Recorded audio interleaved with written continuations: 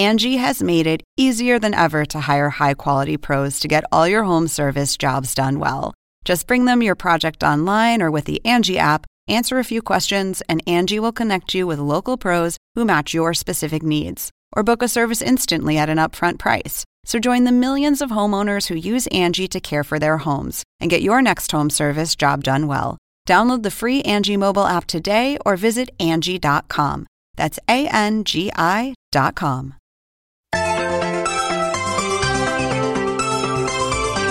From Atlanta, this is the Adult Swim Podcast. Today is April 30th, 2020. I'm Matt Harrigan. With me today, Maxime Simonet.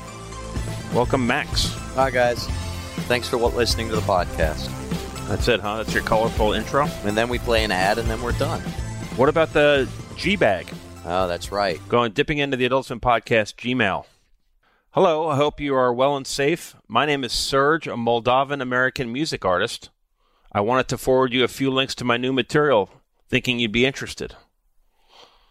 Max, are you interested? No. Okay. Me neither. Jake L. writes, I really want Vernon Chapman on the podcast, especially since Shivering Truth Season 2 is coming out and there's not been too much promotion on it. I think that's a great idea. No guarantees. I got some work email updates. What do you got? I will be away from the computer from 12 to 1 p.m. today. Just a heads up. Okay. Who's that from? I don't remember. I just noted it down. Haruko writes, question to Matt. Are you going to voice Liquor in Season 3 of 12 Ounce Mouse? No. Follow-up question to Max, how's life? Pretty good. I had a dream last night. I was at Post Malone's big concert, and I spent most of the evening talking with Yao Ming, the famous tall Chinese basketball player. And we really got along. Are you a Yao Ming fan? No, I don't even know much about him. I recognize his face, and I guess my dream wanted a tall man in my face, a tall Chinese basketball player named Yao Ming. Why do you think that your dream presented him to you? I don't know. It made no sense. I rejected someone who tried to make out with me in the dream, and I feel like they were really like, what a loser, not making out with me backstage at Post Malone's big concert. I'm walking around. It's in like the backstage hallways, and there's lights. You know, it's lights and loud music, like a big gala. It's a big concert. It's like a fashion show all at the same time. And Yao Ming's just like, oh, how'd you end up here? And I'm like, you're Yao Ming, right? And something like we just had a conversation and really got along. Wow. I wouldn't have thought that you'd known much about Yao Ming. I don't know much. I know his face. I know his hair. Doesn't he have like a crew cut? What's a crew cut? Anyway, Haruko finishes up. Love the podcast. Keep it up. Thank you, Haruko. Closing up the G-Bag. This week's Adult Swim podcast, Tender Touches. It's a show. And we'll get to that in just a moment. Reminder, Beef House and Three Busy Debras continues at midnight, Sunday night on the network. And if you have any requests, comments, concerns, criticisms, do what Hiroko did and send them to adultswimpodcast@gmail.com. Tender Touches. Please let me introduce two more of our guests, Dave Bonawits and Lauren Payne. Dave and Lauren, come on down. Tender Touches. Promote it. Season 3 of Tender Touches premiering June 15th, which is my birthday on Adult Swim. What, was that intentional? I think so. Did you ask somebody to premiere it on your birthday?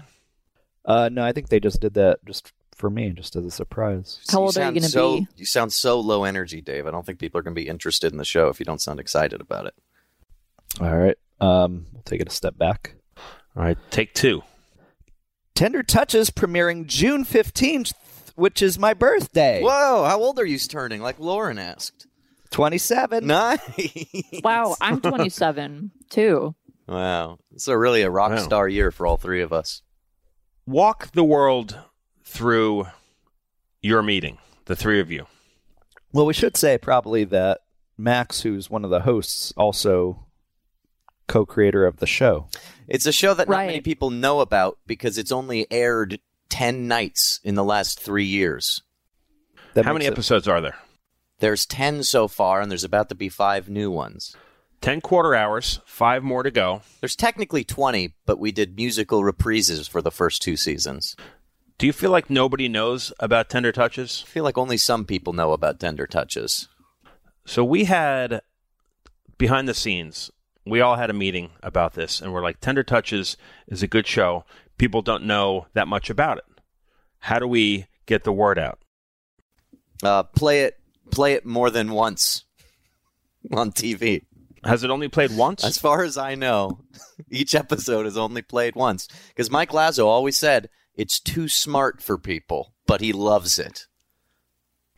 Wow, what does that mean? I don't know. Too smart for people, but he loves it? Is it available on like Hulu and Amazon Prime and whatever? That's where people are. That's where the people How come you don't know this? I think it's on iTunes. iTunes. We don't know. Apple Store. It's on the iTunes You don't know? Apple Store. Yeah, no one told us how to know. I don't know. I things never like tried that. searching for it on Hulu. I would say in some ways I feel Tender Touches, a show I've co-created and I'm very proud with, but also feels almost extracurricular. Whereas, What do you mean by that? I feel like my main focus is on the live streaming shows, which Tender Touches sprouted out of, and then Tender Touches, this television program, almost feels like I do it in my off time almost. I think that's the case for most of us. Like I have to like clear it with my boss. Like, hey, I'm going to work on some Tender Touches stuff this week. I hope that's okay. Whereas my day job is like graphic designer for a website. So I'll back up and say that Max, Lauren, and Dave, you guys all work in the same department, Adult Swim Digital. Yes. Came together working in this department on various projects, including the streams. So you all technically aren't here because you're a show creator, you aren't at Adult Swim because you're a show creator, like many people. You're at Adult Swim for different reasons. Because Maybe you could each walk us through your reasons for being at the network. Lauren, go ahead. Well, I interned at like 5 different places before I started at Adult Swim. I guess, yeah, Adult Swim was my final internship and I had just finished college. And that's the place where I was able to find employment. Well, you could have found employment at lots of places. McDonald's, the library. Yeah, but I wasn't doing a McDonald's internship. I was doing an Adult Swim internship, which I chose. Okay. I don't know. That was like kind of always my end goal because I grew up in Atlanta and I always knew like Turner and Cartoon Network were around and within reach, theoretically. And I was going to school in New York and I preferred the idea of moving back home and living and working here. It's much cheaper and it was much less daunting than like trying to find a job in Manhattan after college. And Lauren was one of the people who showed promise in vibing with us, and we kept to just help us make things when we were building streams. How do you get an internship at Adult Swim? You either throw your resume into a dark hole that is the like Turner Jobs site, or you meet somebody who introduces you to somebody else. Like I interned at Augenblick Studios, which did Super Jail and maybe some other Adult Swim content. And I kind of interned there with the ulterior motive of getting introduced to somebody at Adult Swim, which happened. They put me in touch with Tori Cook, who got me an interview with Vanessa Palacios. I don't know. I just felt that at a company like Adult Swim, where generally we don't do the animation work ourselves, you're more focused on the creative side and actually coming up with content like we do with the streams every day. But with Augenblick, you were doing someone else's work. Yes, that's generally how it works at an animation studio. Like somebody gives you characters and like style sheets and stuff, and you just recreate it according to their instructions. It sounds like a good place to work for someone who without experience.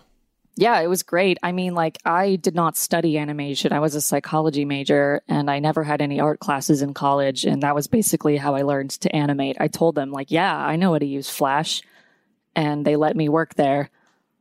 I didn't know how to use Flash. I had to learn it, like, the first 2 days. You lied? You lied? Oh, my God. Weren't you afraid that you'd be caught? Yes. I hope Aaron Augenblick isn't listening to this right now. How long did it take you to learn Flash? A few days. It's not that hard. The hard part, I guess, is knowing how to draw and knowing how to do in-betweens. So I had imposter syndrome, and I was literally an imposter. What name did you use? Fred Durst. Did you have anxiety leaving a psychology degree to pursue suddenly learning Flash in 5 days and completely changing your direction of your life? No, not really. I've been drawing my whole life. I've been drawing on computers since I was like 4 or 5 years old. And throughout my college career, I had a bunch of internships just in various media outlets. Like I interned at the New York Observer, at Comedy Central, and a local PBS station in Atlanta, and then Augenblick before going to Adult Swim. So I wasn't I guess that was kind of my education in illustration and animation and video work in general. Psychology goes out the window, though. Yeah, I mean, the hardest part really was just having to justify and explain to interviewers why I was a psychology major. Why were you a psychology major? I just went to a liberal arts college, and my end goal was just to get a degree, because you need a degree to get most white-collar jobs nowadays. And also, it's the way you get an internship. Like, even just enrolling, even if you just want to get an internship at Adult Swim, you have to at least be enrolled in a class at a community college to do it. You have to be in some kind of accredited education program. Do you want to shout out your college? Barnard College. It's a women's college in New York. So I went from a place that was 90% ladies to a place that was 80% dudes. And me. Adult Swim. Yeah. You actually interviewed in New York with Keith Crawford in the building I was working at Thing X. Yes, that's actually how Max and I met. I didn't remember. Yes, it is true. I was in New York, and it was I was trying to interview for an internship in Atlanta, and I was like, well, I can fly down for spring break, I guess. But Keith was like, well, I'm going to be in New York anyway, so just come to Thing X, which was, I guess, the digital branch of Adult Swim at the time. And I went in the building. I was very lost, and I entered, and I think a guy wearing shorts and sandals was near the entrance. And I said, hey, I'm here for an internship. And I think that was Max who told me where to go. So you were in contact with Keith Crawford. Well, for some reason, that's the internship? guy. Yeah. For some reason, that's the guy you interview with for a production internship at Adult Swim. They take you to the senior vice president of the whole network. Right. Lauren, when you talk about all this, it makes me sad for some reason. Why? Why sad? I feel like I've wanted to cry this whole time. Why? I don't know. Why? It's so it's complete. It's beautiful. Lauren has such a pedigree of Comedy Central, Augenblick, fine Observer outlets. You know where I interned? Professional Photography Services in Wilkes-Barre, Pennsylvania. Yeah, Banyan, I think Banyan Productions, garbage companies. Yeah, I think that Dave's story is much more impressive. He came out of nothing. Dave's in Dave rags came from to nothing? riches. Rags to riches. Dave's a fucking moron, and he's still managing somehow. Yeah, I was born with come a silver from spoon in my mouth. I come from a family of cops. Who said, cartoons? Get out of here. They don't like drawings in his family. They think it's too fake. Yeah, he learned how to fire a gun by the time he was 4. Dave, how'd you get hooked up with the network? Did you have to meet with Keith also? Did you come through the security department? Well, I did actually interviewed with Keith Crawford way back in 2005. I started. Well, 2005, I moved to Atlanta. My girlfriend at the time got a job at Cartoon Network. We both lived in Philadelphia. She moved to Atlanta. I followed her down. I met some of her friends that worked at Cartoon Network. We broke up 3 months after I moved to Atlanta. I was alone and listless in a town I did not know. And then suddenly I got a call from Adult Swim. I applied for a job, and I got an interview. And I interviewed with Keith Crawford. I didn't know really much at all about Adult Swim. I distinctly remember saying that I liked the show Aqua Lab. And so, I also... You lied also. A little bit of an imposter. I did not get the job. Oh, man. Oh, wow. What was the job? It was the tape librarian. For Dana Aqualab. Swanson. Dana Swanson ended up getting the job. I did not get the job. Imagine if you were the voice Dana? of Toonami. Yeah. I could be Sarah Dave right was now. Sarah. Oh, here's anime, doctor. So a few months later, let's say like February 2006, I got an email from Liz Mackey, who I met through my ex-girlfriend. Liz Mackey says there's a position open at CartoonNetwork.com. I interviewed for that, and I got that job. And what was that job? that was a production assistant for Cartoon Network New Media. So I was working for both CartoonNetwork.com and AdultSwim.com. And there was some turbulence back then. I think something happened. I think Lazo ended up taking AdultSwim.com back from Cartoon Network New Media. There was some sort of shakeup. Right. And then I ended up being solely at CartoonNetwork.com for a minute. But then I got poached by someone at Adult Swim, and then I got hired full-time January 1st, 2007. Why were you poached, do you think? Because I remember Karen, who she said, technically I shouldn't be asking you to work here because that's poaching. Well, Dave, people are saying calling someone a Karen's kind of derogatory these days. No, her name is Karen. Oh. That was before the slang. And then my other boss, Chad. Who? I'm just wow. Wow. And then so really though, time progressed, but I was thought of for my first job by Liz Mackey, who I worked with for many years. Liz Mackey left Cartoon Network, but is now a producer at the animation company Awesome Incorporated that makes Tender Touches and Aqualab. Full circle. Yeah, a little bit of a chill ran down my spine as soon as I said it. I'm like, that's not right, is it? That's not right. Keith didn't even flinch, though. He was probably 3 white mules in or something like that. Max, when you were in New York, did you have a meeting with Keith?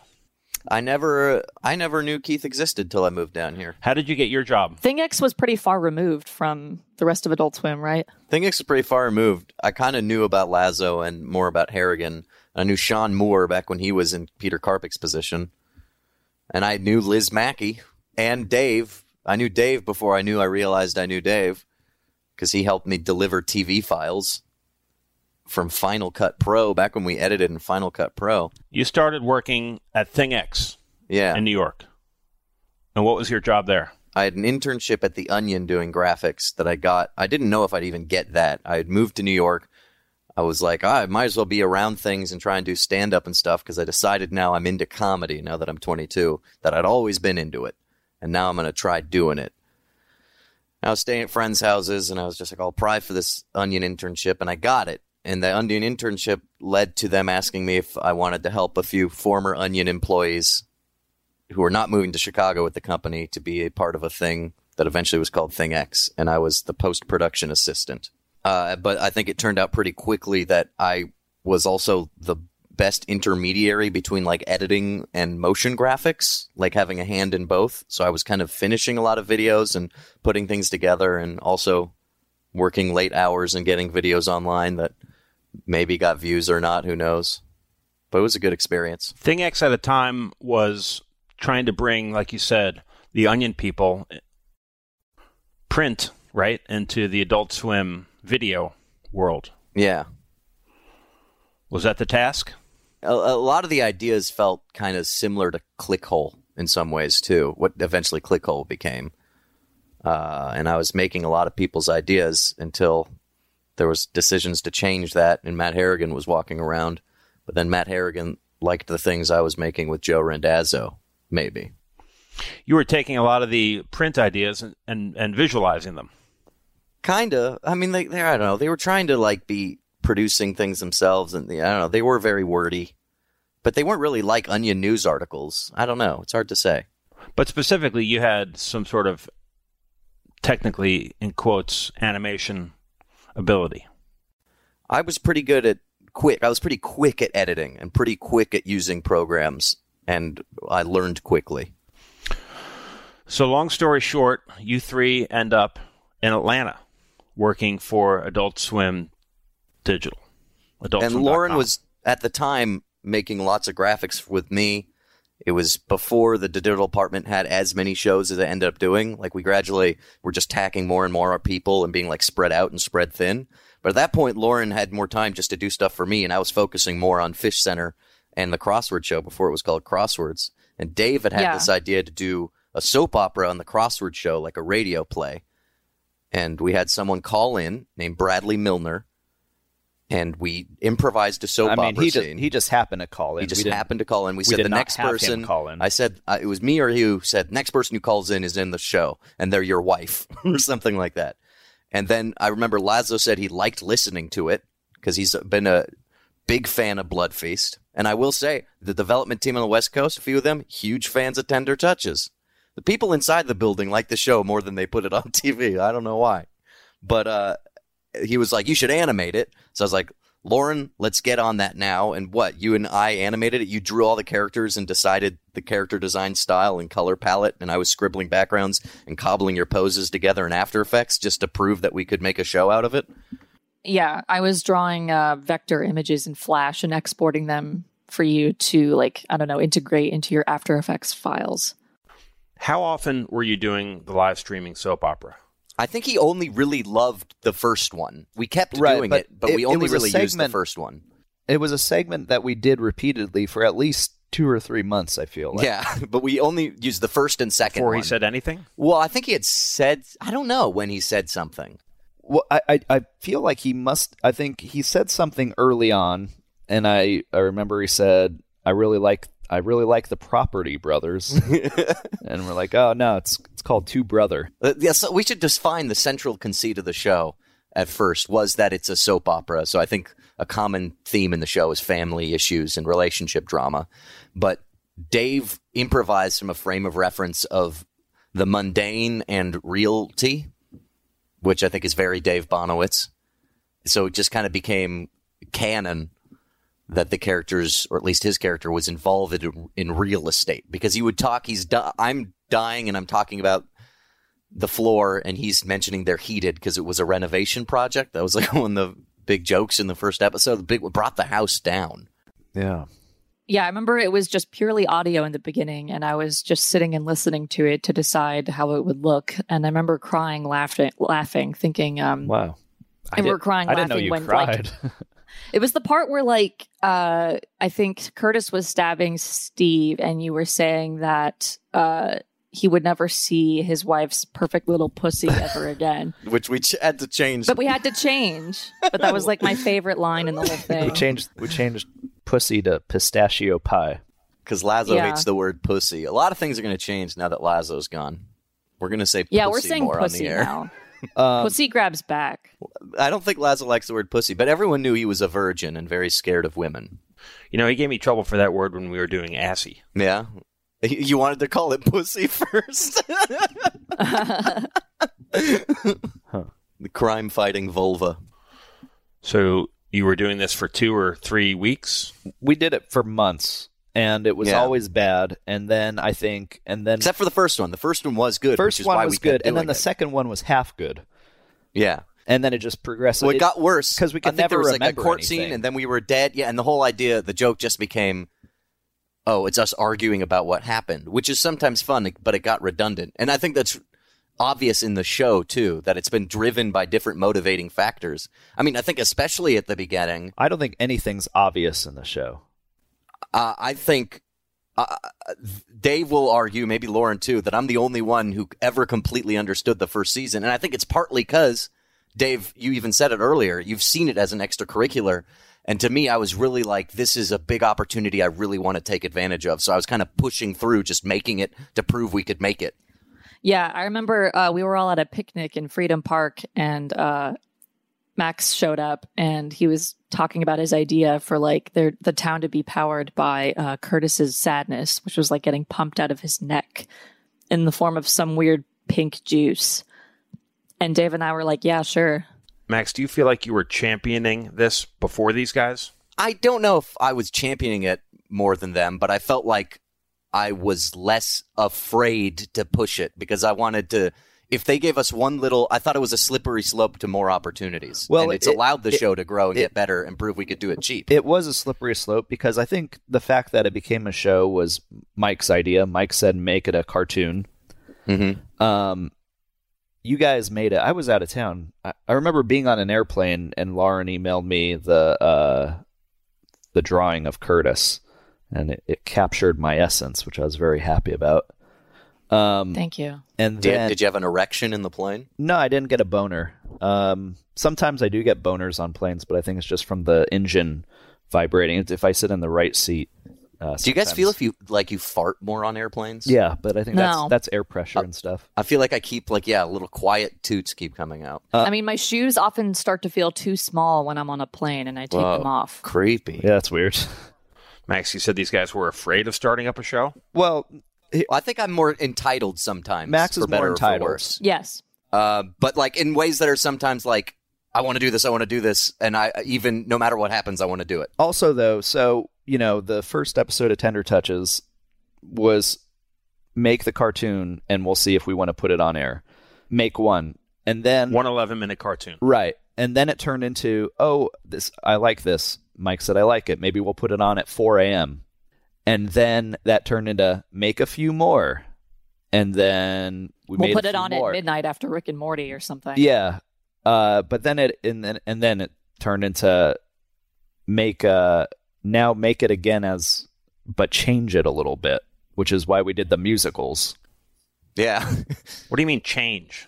Well, he said he wanted us to air like a reprisal or whatever immediately after each episode. Like it would be episode 102 coming on at 11:30, and then the exact same episode would come on at midnight. Except the audio is different. The characters were singing. Or 11:45. Yeah, whatever. Well, at first the idea was like... Back it up. You said one cartoon. He said put it on at 4 a.m. How did it do? Oh, I don't think it never didn't air it at that point. He saw it there and said make a few more. And it kind of turned into, okay, we're going to air it over 1 week. And he said we could put it on after Rick and Morty. Because Lazo was really into parts of the streams he's been super into. And Fish Center and Blood Feast... And luckily, Dave and I was something I think he really vibed with and wanted to showcase it as much as he could without feeling like it was just annoying, I think. Or, I don't know, he wanted to take a little risk on it. So he's like, we're going to put it after Rick and Morty. But he also knew we had to fill 30 minutes, so we had to put a reprise right afterwards. And the original idea, I think I asked you if we could do, Dave, was to have Miley Cyrus play Bradley's character. Yeah. But somehow it turned into 2 or 3 weeks before air, Dave and I in one of our streaming studios making music that we sang over every scene. We hammered out 55 minutes of music in a weekend. So how many episodes was that? It was 5. So each night, 5. Monday through Friday, an episode followed by the musical version, which we hastily made in 2 weeks before it was due to air. And then a year or year and a half later, there was another 5. Which also had musical versions. I think one of our saving graces was and the fact that I don't know if we would have even been considered if it weren't for the fact that we were able to animate everything, the whole pilot in-house. I feel like a lot of shows are much more of a risk to make if they have to hire a whole studio to make a pilot. Walk us through the animation process for the first batch. So Lauren designed characters. I designed the characters, and then I drew all of their final poses and mouth flap and everything in Flash, exported a bunch of SWF files, and gave them to Max, who put it all together in After Effects. I had interns working on mouth flap while I was on Fish Center. They would continue with the work where I left off. They would go on my computer and match the mouth. Yeah, that's something you love to do. You tell an intern to get on your computer while get you're on my computer, do the lip flap while I'm doing something else. But they could look at your just email to be efficient, because I really wanted to see it. It was really exciting. And it was just, I don't know, the first episode's only 3 scenes, 3 characters. Yeah, I mean, it's an easy show to animate. It's primarily dialogue with a little bit of physical comedy. All the audio that takes place in that first episode was all live, straight from the Blood Feast live stream, with only edits to the word pussy. Which was an Everything issue else- later on, like with some of the music used in the background. Music You had to like was an find a issue. way. Yeah, you had to find a way to like cut out music from like one baked in. We audio bought a file. YouTube piano song from a guy Yeah, like some that I had played. Yeah, Like an idiot. wasn't a guy in Korea or something. Yeah.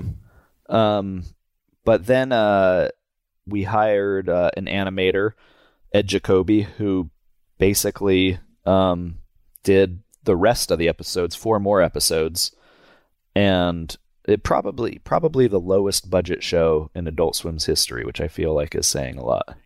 Yeah. I feel like Yeah. has to be. It was like what? $40,000 or $50,000 for 5 episodes? It was not much. I have no idea, but it was just not a lot. But the next 4 episodes we ended up recording in our live stream studio with everyone sitting in a room together with these headset mics that we're wearing now. Which is still the vibe we do now. Still the vibe we do now, but it is a show that comes out of confusion and sort of just bickering and I think non-actors and are not really trying to be super funny. People who kind of come from a different instinct than just like straight comedy or acting. a lot if of they can. A lot of people that we work with, some employees of Adult Swim, some employees of, I mean, we have Jazz, who was she worked in the cantina. We have this season we have Ned, who cares for the fish tank. People that are just around that are kind of unique. Dean Shepard, our project manager. Yeah, just people who plays our mother. Aren't necessarily actors or even know they're going to be on a TV show that day. Why do you think people don't use more non-actors in animated shows? How do you get away with using non-actors? I think cartoons have a history of people with like well-honed instrument voices that can do a lot of different voices, and they have a history of like a lot of exaggeration. And building on that, I think after the 90s, especially after Disney realized how much money they could make advertising that Robin Williams was in Aladdin, there's also like been celebrities have been a big part, or brand name recognition. I mean, even Smiling Friends has that guy from Mike from Red Letter Media. And that was like a big draw to when the pilot was airing. Whoa, it's that guy. Yeah, it's like People like a knowing fun, voices. easy, well-paying gig for a lot of actors. Like you just show up in your sweatpants in a room and do some records and then you leave. I don't think like until really Dr. Katz, but maybe even arguably Home Movies, Space Ghost, Aqua Teen, there weren't really many understated cartoon performances. I think in many ways, people who aren't actors can provide better acting than somebody who's really trying to imbue lines with emotion. Like people stumble over their words a lot and I don't know, or just deliver more awkward, realistic lines, I think, than... And that's why I've always argued with Dave that Tender Touches is evocative of the mumblecore movement. Yes. I feel like we're seeing a lot of that. Like there are bits of Rick and Morty that are totally improvised and done ad lib. And I'm seeing it also in the Netflix show Midnight Gospel. And well, that's just interviews, right? I don't know. I haven't watched it yet. I mean, yeah, it's recorded ad lib. And I don't know. I like the idea of lines and bits, like, I don't know, like people deciding for themselves what part of a show is funny, as opposed to something like SNL where it's like very curated and they decide for you like what is funny and when to laugh. I mean, Tender Touches definitely has, feels a lot different than something like, Venture Brothers or something where it's, I'm sure Venture Brothers probably carefully written. Our show is not carefully written. And I think, But it's more carefully edited. Like we're trying to carefully find edited moments and moods and vibes. It's definitely the discovery and the editing where we write the show and the editing. That's certainly sculpted a bit more. Some people would say that's the hallmark of a lot of Adult Swim shows, that they're made in the edit. For sure. Yeah, I mean, Tender Touches 100%. And I think a lot of things that I work on, I think the excitement is making something and then figuring out what it is later. Well, and I think we have the liberty, especially with smaller budget projects and just not being a network where you've got a huge writer's room where you've got to decide 5 drafts in what it is beforehand. And then people are kind of married to it after like the executives have sat in and saw what the episode or listened to what the episode's going to be with a table read. Like we don't have any of that. And I'm imagining for Space Ghost, even if you guys had table reads, you were open to it changing a lot by the end, right? You had a position where you could just, especially since it started as like what the, how would I explain it? Like it wasn't really a show at first, right, Matt? It was kind of just on. Space Ghost is an example of a show that was carefully scripted and then wildly abandoned. Each of you has a diversity of abilities, and to be able to bring all of those to bear on a common project means you can do a lot of the stuff yourself. Right. Yeah. Yeah, if Max or Dave wants a visual change, I can do that. If we want a line to be delivered or edited differently, we go to Max, I guess. And if we want sweetening or specific sound effects, we go to Dave. But I will say, Awesome Inc. is doing amazing this season, has kind of brought all the ideas to life with our notes after just hammering radio plays. You guys have established a template of what the show is supposed to be, and now you bring it to a company who can replicate those processes. Absolutely. Yeah, I think they just, they're good at what they do, and they interpret the radio plays that we give them, and it still hinges on Max and Dave putting together the radio plays and then ultimately doing the final sound edits. Awesome is mostly, I guess, tasked with storyboarding and then doing visual edits and animations. How about this line from a review of the show? If the streams are a potential water well for new and upcoming talent like Dave Bonawits and Maxime Simonet as an avenue to give us content like Tender Touches, then I could be a buyer for that aspect. Hell yeah. Nice. Lauren, you were excluded from that. What's it like to be a woman in this process? I don't know. It is weird. Sometimes I do get imposter syndrome, and I just assume that I was added, I don't know, as like an honorary thing or like a token or something. But then at the same time, I'll like go into the writer's room to get some candy at work, and I'll look at the slate of upcoming shows, and it'll show all the names of the shows and then all their creators, and it'll just say Tender Touches, Max and Dave, and then I'll like angrily write my name under it too. Who printed that out, or it just said? I don't know, an intern. It's probably some sexist intern. I mean, I don't feel like it's you should. I wish you wouldn't have to have imposter syndrome, because literally it was me, Lauren, and Dave. We made the first episode. But really, like that, to me, that's what creators are. You don't see like, I don't know, the art director listed as like one of the co-creators of a show. Like I feel but like sometimes, like with Super Jail, like Christy created the show and he also draws it. We just happen to like come at it from two different angles, and your voice and sensibilities also craft the show to be something. I mean, it's so obvious when I do something alone that it's very different than if I did it with you or with Dave. Right. It completely changes the show. I was also barely involved in that first episode, I feel like. Right. I mean, my voice was in there, but, It is a good feeling, I don't know, I guess, to be one of the few female show creators on an animated series, but I just want to see more of it, I guess. I don't want to be like the single torchbearer. Like, I want there to be plenty of people. I don't want it to be a big deal. A lot of people told me that you're enough, though, Lauren. That I'm enough? Yeah, that you're enough. We're done now. One of the hardest things for an animated show to do is to have a singular style. I think a lot of people would say Tender Touches has an immediately recognizable style. Thank you. That's nice to hear. I feel like, I don't know, with the blue line work, I wanted the show to have its own visual hook, I suppose. Like, with Rick and Morty, the characters, like, their eyes are all like asterisks. And then in The Simpsons, the character's skin, if they're white, they're all yellow. And then, I don't know, I liked the idea of a show having line work that just wasn't black. It's funny, too, how, sometimes we had the animation studio do a character design. and we'll get the design back and we'll say, wow, it looks like Family Guy. Why does it look like Family Guy? And it's just like a line drawn on the eyelid or something. But somehow the Tender Touches look doesn't look like other shows. What were the decisions that went into the style of the show? I don't know. Like I did it so long ago. This was back in like 2016 when I was making these decisions, and I knew that I just wanted it to be simple and have a really simple color palette. I definitely drew some inspiration from Mission Hill in terms of color palette. Maybe The Simpsons in terms of character design. And we knew going in that we were going to do a low frame rate. Like, instead of having smooth, fluid animation from one pose to the next, it just jumps.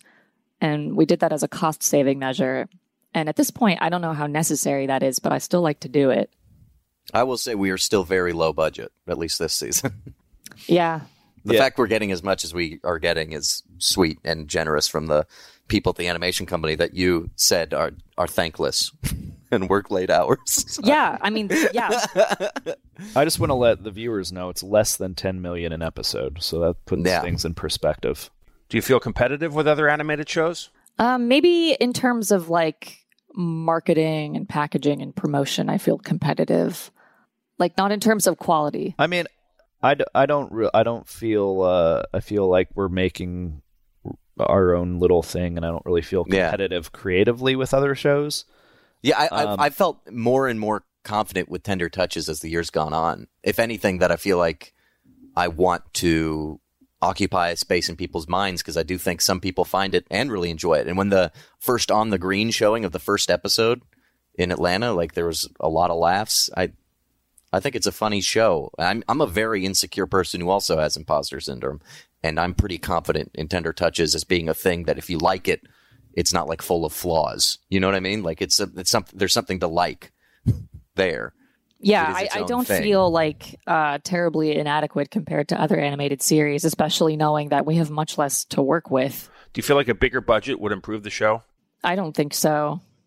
Maybe in terms of just like the amount of shows that we're able to do in one season, but I don't think that it would affect the quality of the comedy or anything. Maybe if we were able to get like bigger actors or something, or more like big name actors. Robin Williams. Our biggest celebrity is Robin Williams. Yeah. Yeah. Robin Williams and, just essentially everyone who worked on Aladdin. You have a character literally phoning in. That must have been a significant decision. Yeah, and I feel like it confuses years people. Later. It wasn't something I considered too much.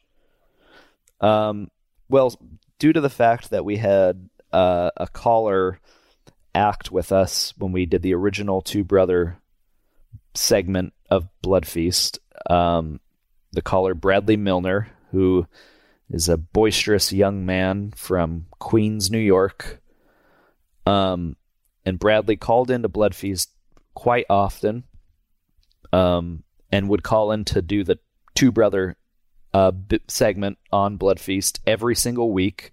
He'd be the only guy who ever remembered what was going on.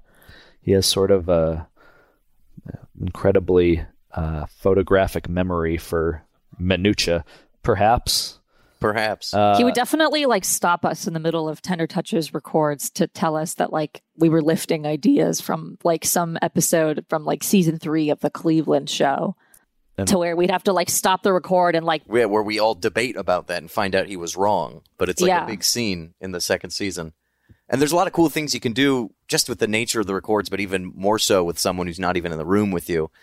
Where like in the second season, he plays a woman, and I was having him like moan against hot tub bubbles, and then I started accusing him being a sexist, and he's asking me on the phone not to put that in the show.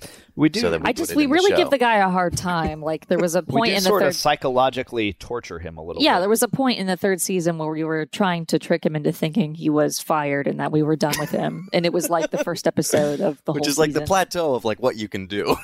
Yeah, but at the same time, he's laughing. But due to the fact that he was on the phone for that first episode and he was a major character, we said, well, we'll just have him on the phone for every episode. It was a decision I don't think we thought about too much. It just seemed right for what we were doing. But it's one of those things that's hard to grasp maybe for a newcomer. Maybe. I think some people, they wouldn't question it and be like, well, that's weird. I mean, I definitely... But some people are like, is the sound bad? Yeah, I definitely saw But I don't think it's a flaw. Twitter. It's not a... It's a decision, I think. But the fact... Yeah, I think it's funny when people think that, like, that was the best we could do. Like, the Bradley's sound quality was just a mistake on our part. Well, someone on Twitter did ask why the sound was bad, which now, 3 years later, I'm like, all right, maybe we shouldn't have put someone on the phone. There are little inaccessible things like that. I mean, in general, and it's similar, I think, to some of the Golden Age Adult Swim content. I remember seeing a comment somewhere that was like, this show doesn't have any punchlines. They said that about older Adult Swim about shows Tender or Touches, Tender Touches. Oh. Which I think is, but I don't see that as a flaw either. Like, I can't be insecure about it because like I said earlier, I think the show is what it is. Clearly what it is. Yeah, and I think it is successfully what it wants to be. It definitely, season 3, as I said the other day, definitely taking things to a higher step, has episodes where there's A and B stories, whereas in previous seasons, I don't think we focused on B stories. So at least... Well, the first 2 seasons, I think, were more of an homage to an idea of like just a continuous soap opera narrative that just keeps going and it happens over 1 week. But I think our network does, and I've been really into anthology series in general because I like when shows don't go on forever. Changing up things is nice, and like the end of this season changes things up a lot. How did you script this new batch compared to the earlier batches? We had a group of creative consultants. After Lauren, Dave, and I met up with some ideas we had, where I'd be like, let's go to this room, and we wrote ideas on a wall, and then we kind of each took a pass at an outline, and then we'd like kind of give notes on each other and redo them. Then we brought in a group of people that had worked with me on Machu Picchu, Dave's wife, people in the office, just a lot of Dave's family and friends and old girlfriends, just everyone Dave knows, and got a lot of questions about clarity, joke punch-ups, just notes we took, notes to take into the record to be like, well, let's try this line. I think having additional consultants, as we're calling them, I think that really helped us see the story from a different perspective and a lot of things. There is a little bit of a spoiler, but there is a chip clip in season 3 that becomes like a key element of the show, and that came... Ji-young said that we had this promotional chip clip at the house that she thought was funny because it was a promotional chip clip for a real estate agent, and that a chip clip promotion for a real estate agent became a key part of Tender Touches. So it was good to have people to bounce ideas off of. And non-writers. In other words, selecting some consultants in the same way you select voices. I think people we work with... I think everyone was comedically minded. Yeah, people we work with that we think are funny. And it's definitely a mixture. Like, Taishi is an actor, but we also had people in the writers' rooms who are writers, like Chris Arison, who's a writer for AdultSwim.com. Who are some of the guests you've involved in the show? Bradley Milner, obviously. Right. And this season, we have a few other people who call into Fish Center and stuff who all play the family of Bradley's character, which is probably what led to that sound quality comment, because... Yeah, it was a whole scene full of people. I was in Quebec, and I was writing down ideas for the 3rd season. I was like, well, it should be the whole family, and they all sound like on their phone, and it makes Dave's character, Curtis, really annoyed because they just sound so annoying. Who are some of the other notable voices you're able to get now? This season, most notable, I think, is Taishi Tamaki, who was on Terrace House, which I'm a huge fan of Terrace House. And I think... Yeah, it's insane to me that you went from like watching Terrace House on your couch to like going to Fritty and eating pizza with Taishi. Yeah, it's awesome. But he lives in LA and he's an actor. And again, I think that was my wife's idea to reach out to Taishi. But he came out to Atlanta and we recorded a few episodes with him. All the best ideas come from Ji-young. I mean, that's how I live my life. Yeah. But we also have Michelle Firestone, who a long time. We've known Michelle for a long time through like Fish Center and stuff. But Michelle flew to Atlanta to reprise her character. And then a bunch of people from around the office and people that, you know. And then Daniel is played by Chelsea Thomas, who is a local bug woman. And she works for the Atlanta Botanical Garden. I think she's like an educator of some sort. She's an expert on like insects. And because Max wanted a large segment of season 3 to be dedicated to his character's new obsession with caring for insects, he wanted to include like a local consultant, I suppose, to be a voice actor on the show. But Chelsea seemingly just obsessed with bugs and an expert of bugs, not at all a cartoon voice actor, but somehow in the show, I think it seems like as if it were an actor with facts about bugs written for them to say. I don't know how. And that's just how she talks in real life. If you meet her at a party, she'll just start spewing off information about larvae. But Chelsea, though, we never auditioned Chelsea and said, oh, do you have a good cartoon voice? It was just like, oh, you know a lot about bugs. You're going to be in our show. Are people confused by that? Are they wanting to come in and do a cartoony voice? I don't know. Maybe it's once they sit down and they hear us talk, and maybe they see that we're just kind of talking in our regular voices and stuff. I think the only person that doesn't really get that sometimes is Bradley. Bradley, which is why he's good. Yeah, well, I think it's partly because he's not physically in the room with us. Right. Bradley, I think he would tone it down if he were in the room with us. Yeah. Has anyone said no? I don't. We haven't really reached out to many people. I feel like we're at a 100% success rate. Yeah. So I've had some like, oh, it'd be great to get this person, but then it's like, we'd have to get them here. Yeah, try to get Yao Ming, but you have to fly the people here. Well, we did. Though that. I do think like it's coming to a point where it's cusping. It feels like, you know, we're actually doing a little bit more PR and marketing this season, and we might put together a pitch document for a longer 4th season. I feel like it could get the attention, and instead of just feeling like, oh, this is a side streams project, it feels sustainable and like there's more to do with the vibe of the show without it feeling redundant. Have you had some reactions to it that have made an impression on you? Everyone says that Curtis's character that Dave's character looks like Griffin McElroy. And I have to say, that was never intentional. I didn't even know who that was until after people. It's a guy who works in podcasts. Yeah, he works. My brother and me. I think people say in real life, though, I look like that guy too. Yeah. On Twitter, someone said people refer to it as podcast the show, which immediately I was like, well, that's kind of a little bit of an insult.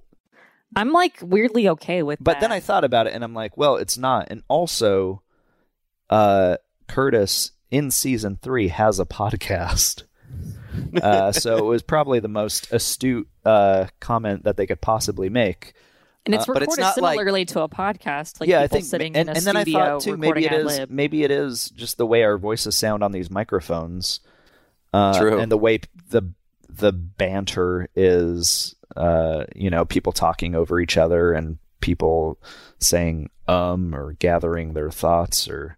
But I don't think it's gotten enough exposure to see people like really have profound reactions to it yet. Yeah, I mean, if I want to find feedback about Tender Touches, I have to go on twitter.com and like look up #TenderTouches the night it airs. And or then, go to bubbleblabber.com. Otherwise, it's just like weird porn and massage tweets. Yeah, or little animal sculptures. I sense some frustration. I think there's... I definitely feel optimism. I'm frustration for the future of it. I think that I feel more of a growing frustration with like television as a medium. Like, I don't think that's really the best way to reach a wide audience anymore. I don't think that... I feel like most people don't watch Rick and Morty like live on television using Comcast or whatever. They do it like on Hulu or they torrent it or whatever. And I'm not good with outreach. I'm also annoying. I don't know anything about marketing or getting a following. I think partly like GameSet is doing well because like it's a 6-hour thing and it's on YouTube. Like, do we have like every episode? Well, of also Tender it Touches re-aired on YouTube? TV. Way Yes. more than Tender Touches ever did. I think that Tender helped Touches some. is a bit more modest than Game Set. True. Two different. Yeah, Tender two Touches different didn't have a show release energies. party. We should have a release party this Yeah, we winter. never had a release We're- party. What with, you know like, what we've been catering. doing, Matt? We're not going to have a release This- party because we're all going to be in our homes. We're going to have a Zoom. We just went to release Dave's party. house the last 2 times and watched the first episode. Yeah, Like, we it was went and just- watched the episode and then ate some like mozzarella sticks or And something. then Max, you left left before it was even over. Yeah, he got sleepy and left. Give some advice to people who might want to do what you guys have achieved. Work for people that trust you. Yeah. And take advantage of opportunities and make proofs of concepts. I think it's really nice to make things you like. Like, even if this has been a low impact show in terms of just how much it's been pushed out there, it's really nice for the audience that does like it, that gets it, to make something that is personal to all of us in our own ways. And it happened, I will insist, partly because we just made it after being told we should try and make it. Instead of, it wasn't mired in development, it just became what it was and was just made. We never made a show Bible, which maybe you only make that if you have to pitch. We made a show Bible. Oh, okay. I don't know. See? I don't know. I gave it to the animation studio. I put mine in a motel after I had sex. I don't even know what a show prostitute. Bible is. But yeah, I think that a lot of the time, like, producing a show isn't about like going to an executive and asking permission. You just kind of put pencil to paper and just make the thing and then show it to people. And if they like it, then people will share it with their friends and talk about it. I will say, this is kind of bouncing back to a previous question, but was there anything that someone said that whatever left an impact on you about the show? When the first season aired, I believe it was someone that worked at Turner Studios, but they tweeted that one of the biggest inside jokes in Cartoon Network history is about to air, referring to Tender Touches. He referred to the show as an inside joke. Wow, that was a Turner employee that I said believe that? so, yeah. Wow, I didn't know that. I thought it was just a stranger. Which, it's too smart for them, like Mike Lazos. No, but I think it's the fact that it could be perceived as an inside joke is very interesting. I think we are, the show, if the show were pitched to Adult Swim, there's no way Adult Swim would say, No, oh, yeah, we trust you.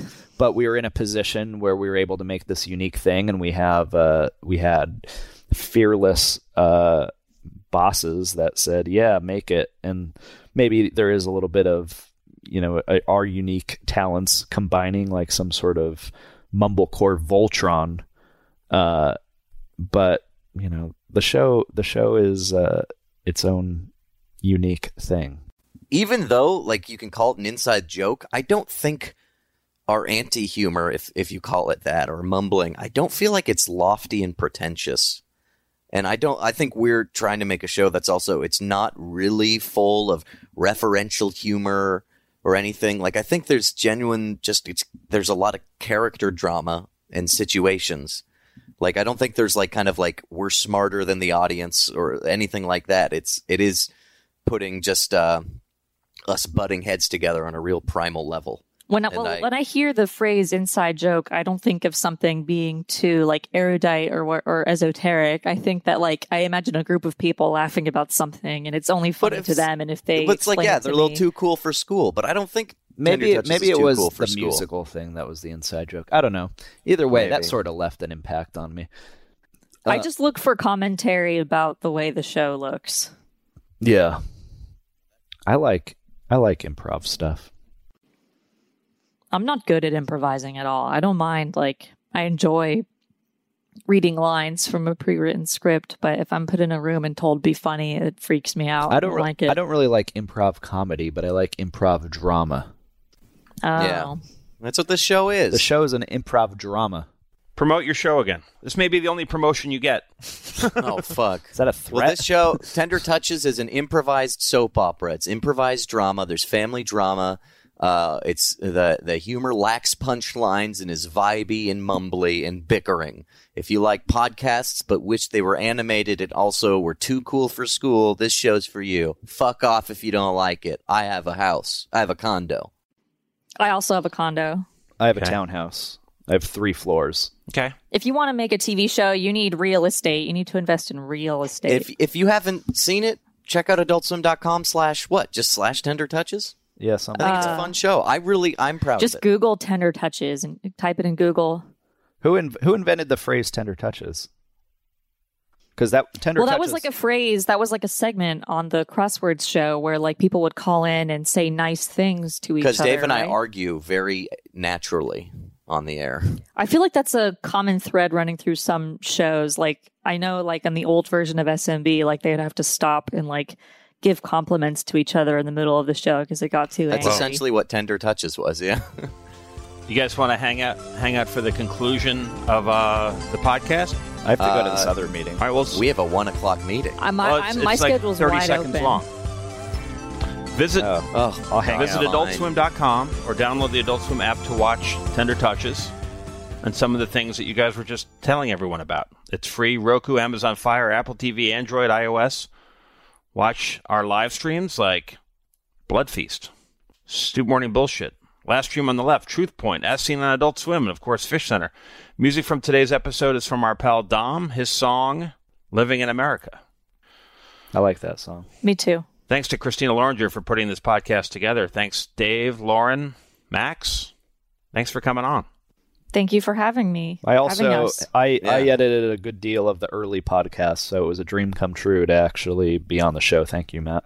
How's it on the other side? What's it like? I'm just sitting here on my yellow chair, so it's fine. It's nice. Next week, Rick and Morty Companion Podcast live on the Adult Swim streams Monday night at 10, and then we'll release that as a podcast. Call in and chat with some of the folks behind the scenes, critical to the making of these new episodes of Rick and Morty. That's on the Adult Swim streams Monday at 10.